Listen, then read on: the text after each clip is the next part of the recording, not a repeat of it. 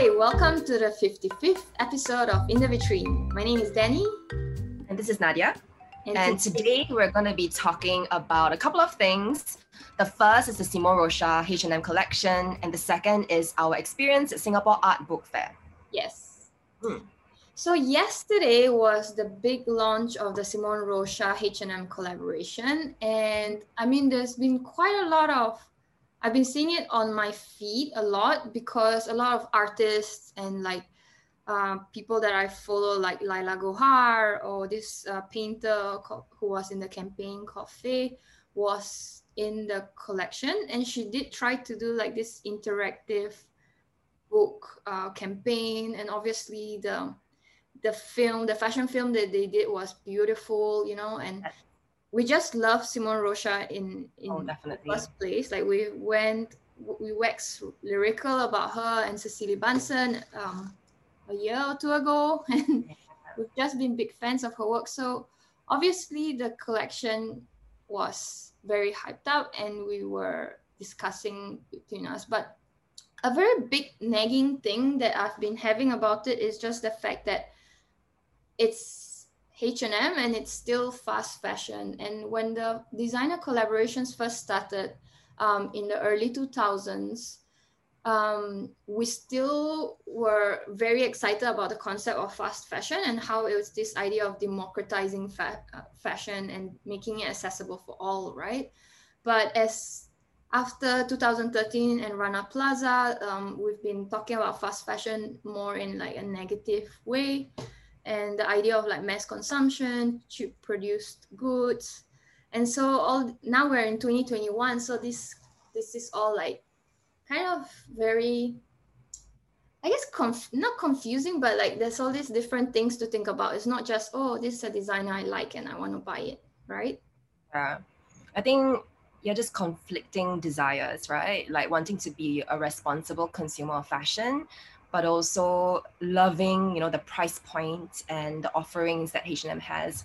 And this reminds me again of our very last trip together and apart. Like, you know, to Melbourne when we did this conference, right? Critical Fashion. Was it called Critical Fashion? Because I can't remember what it's called. Critical Fashion.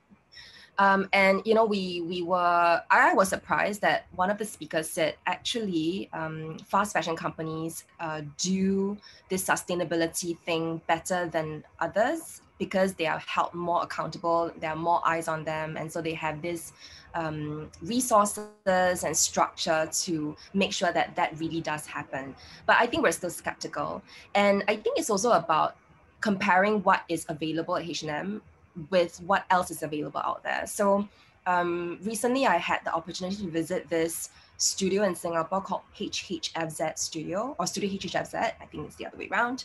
And you know, I looked at these beautiful, you know, cheongsams that are made, you know, bespoke, and it's got very playful silhouettes, you know, like a loose fitting cheongsam or like a play suit and things like that. And I was very taken by these designs.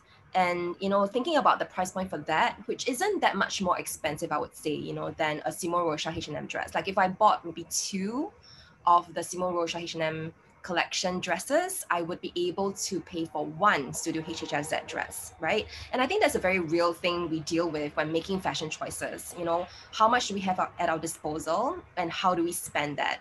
What will give us, you know, the most satisfaction? I think usually we will think the more we get out of it, the better we feel.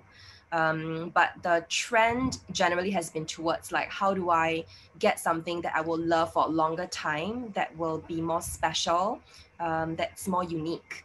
So one of the things I was thinking about is like, if I buy a Simone Rocha H&M dress now and I wear it out, like, oh, everyone is gonna know what it is. Or like, oh gosh, I'm gonna meet with like 10 other people who are wearing the same thing. So there's also that idea of wanting to be individual.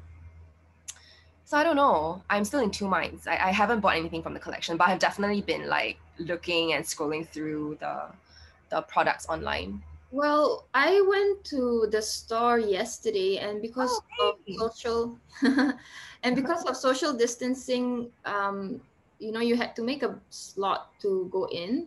and I didn't book a slot. So I just walked in after the whole frenzy happened in the morning, and I just wanted to try the clothes, because I was like, I don't want to support fast fashion, but then I love this designer, so I just went to have a look. So I went with my friend, and we went and we tried on some things, and I don't know, it just didn't feel the same way that it feels to wear.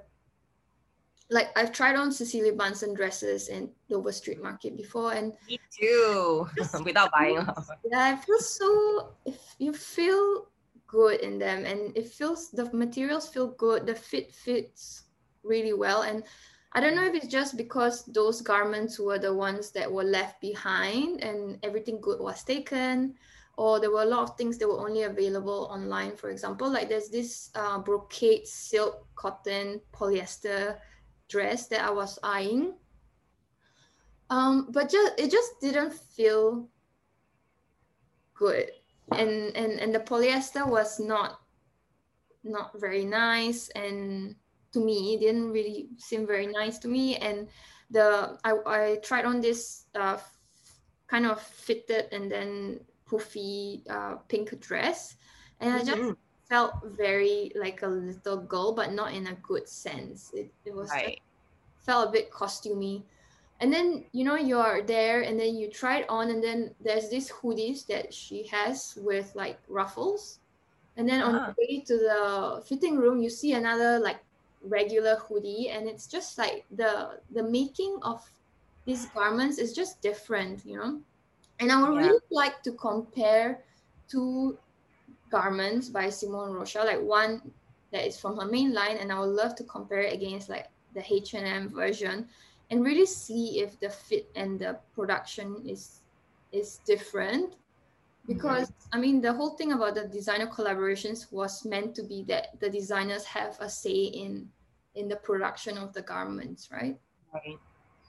Yeah. So I'm not sure about that. And there is a way of producing fast fashion. Like fast fashion is done like an assembly line. Like one person does only sleeves, and then the other person just does like buttons. Whereas in a smaller workshop, for example, someone might be making the garment from start to finish. True. Yeah, I know what you mean. I think I'm not gonna be buying anything from this collection, although there are two dresses I really like. So there's one that's the red check with the red checks, and then like these pearls at the hem at the bottom. And in fact, yesterday when I went to work, I saw someone wearing it, like someone I knew was wearing it, because she got it earlier from Dover Street Market. So it's really interesting, right, that it was a H&M collection, but then it was also stocked at Dover Street Market.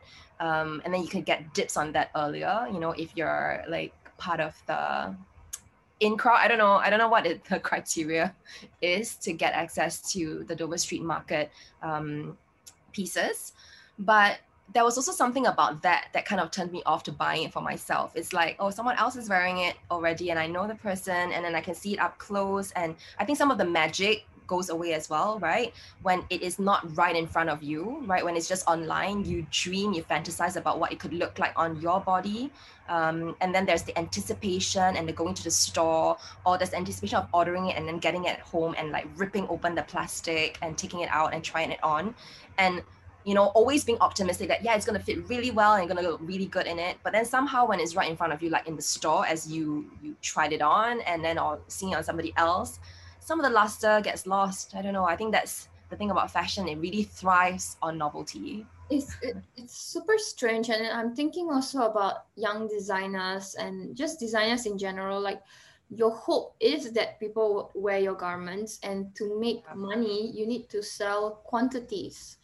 But at the same time, when your garments are out there in the masses, yeah, you lose that individuality, or that desirability of owning something special. So it really is fascinating how contradictory fashion can be. Definitely, yeah. Oh, you just heard my washing machine. Like the clothes like that. I was in reverie. Yeah, well, okay. I mean, I don't know what we're going to decide. Maybe we will buy eventually, maybe when it goes on sale or when it's secondhand or whatever it is. But for now, we're in two minds. And I thought we can move on to talk about our past weekend, which I gather we're still recovering from. So, I'm still recovering from my weekend, yes. My wild we didn't weekend have book fair. a weekend. Yeah, we were like working over the weekend on two separate things, but at the same place. So there was the Singapore Art Book Fair that took place 5th to 7th March at two locations, NTU CCA Singapore. So that was one location, and the other location was 7213.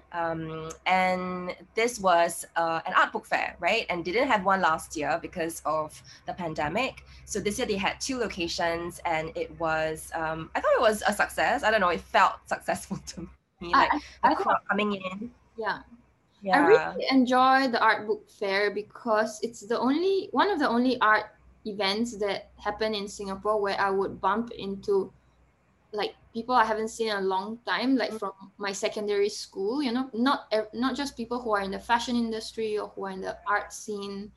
And we had to do the booking system again. So it was really like a very small version of the regular art book fair. However, it was fully booked. Some people had to queue for like an hour to get in. Yeah, well, as background, I mean, I am editor at artandmarket.net, and you know, we were the media partner of the fair. So I had a booth, but nothing to do with fashion at my booth. It's just that I had a booth, and it was in the same location as Danny's fabulous project with Stephanie Jane Burt, in this duo called A Stubborn Bloom. So, Danny, tell us more about the booth and how it was received and all that.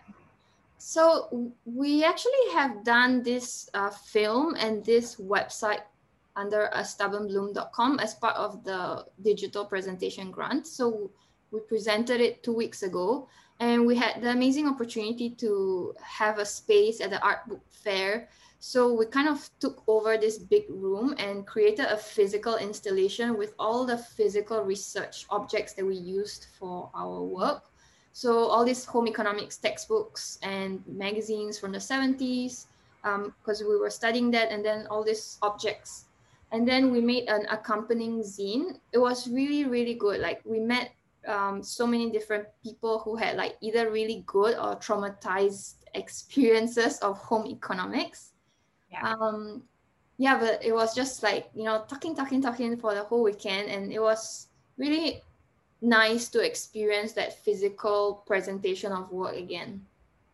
Yeah, well, I really enjoyed the video that you produced with Stephanie. It was so nostalgic. I really enjoy, I mean, for me, I love looking at old magazines, as you know, and I really enjoy always the recipes and the pictures that you take of the recipes. And you did amazing work, especially with like the agar-agar jelly, right? The savory jellies that look really like it would be gross to eat, but so beautiful in presentation. Was that creativeness in the beauty. Yeah. Exactly. And you know how you were very Stepford Wife-ish in presenting with like the slow turns and then the like, I don't know, the vignettes, you know, that you put together. They were really, you know, evocative of that period. And I guess it also helped us to think about life then and now. And you know, you guys were also wearing aprons, right? That you made or that you sourced, along with accoutrements like I don't know, hair dryer and things like that. So that was very fun, I think, for the audience. Yeah, we had really good feedback for it. And it was really nice. And all the text that we used in the video was from the home economics textbooks in the 70s. So some of the language was a bit jarring to our modern years.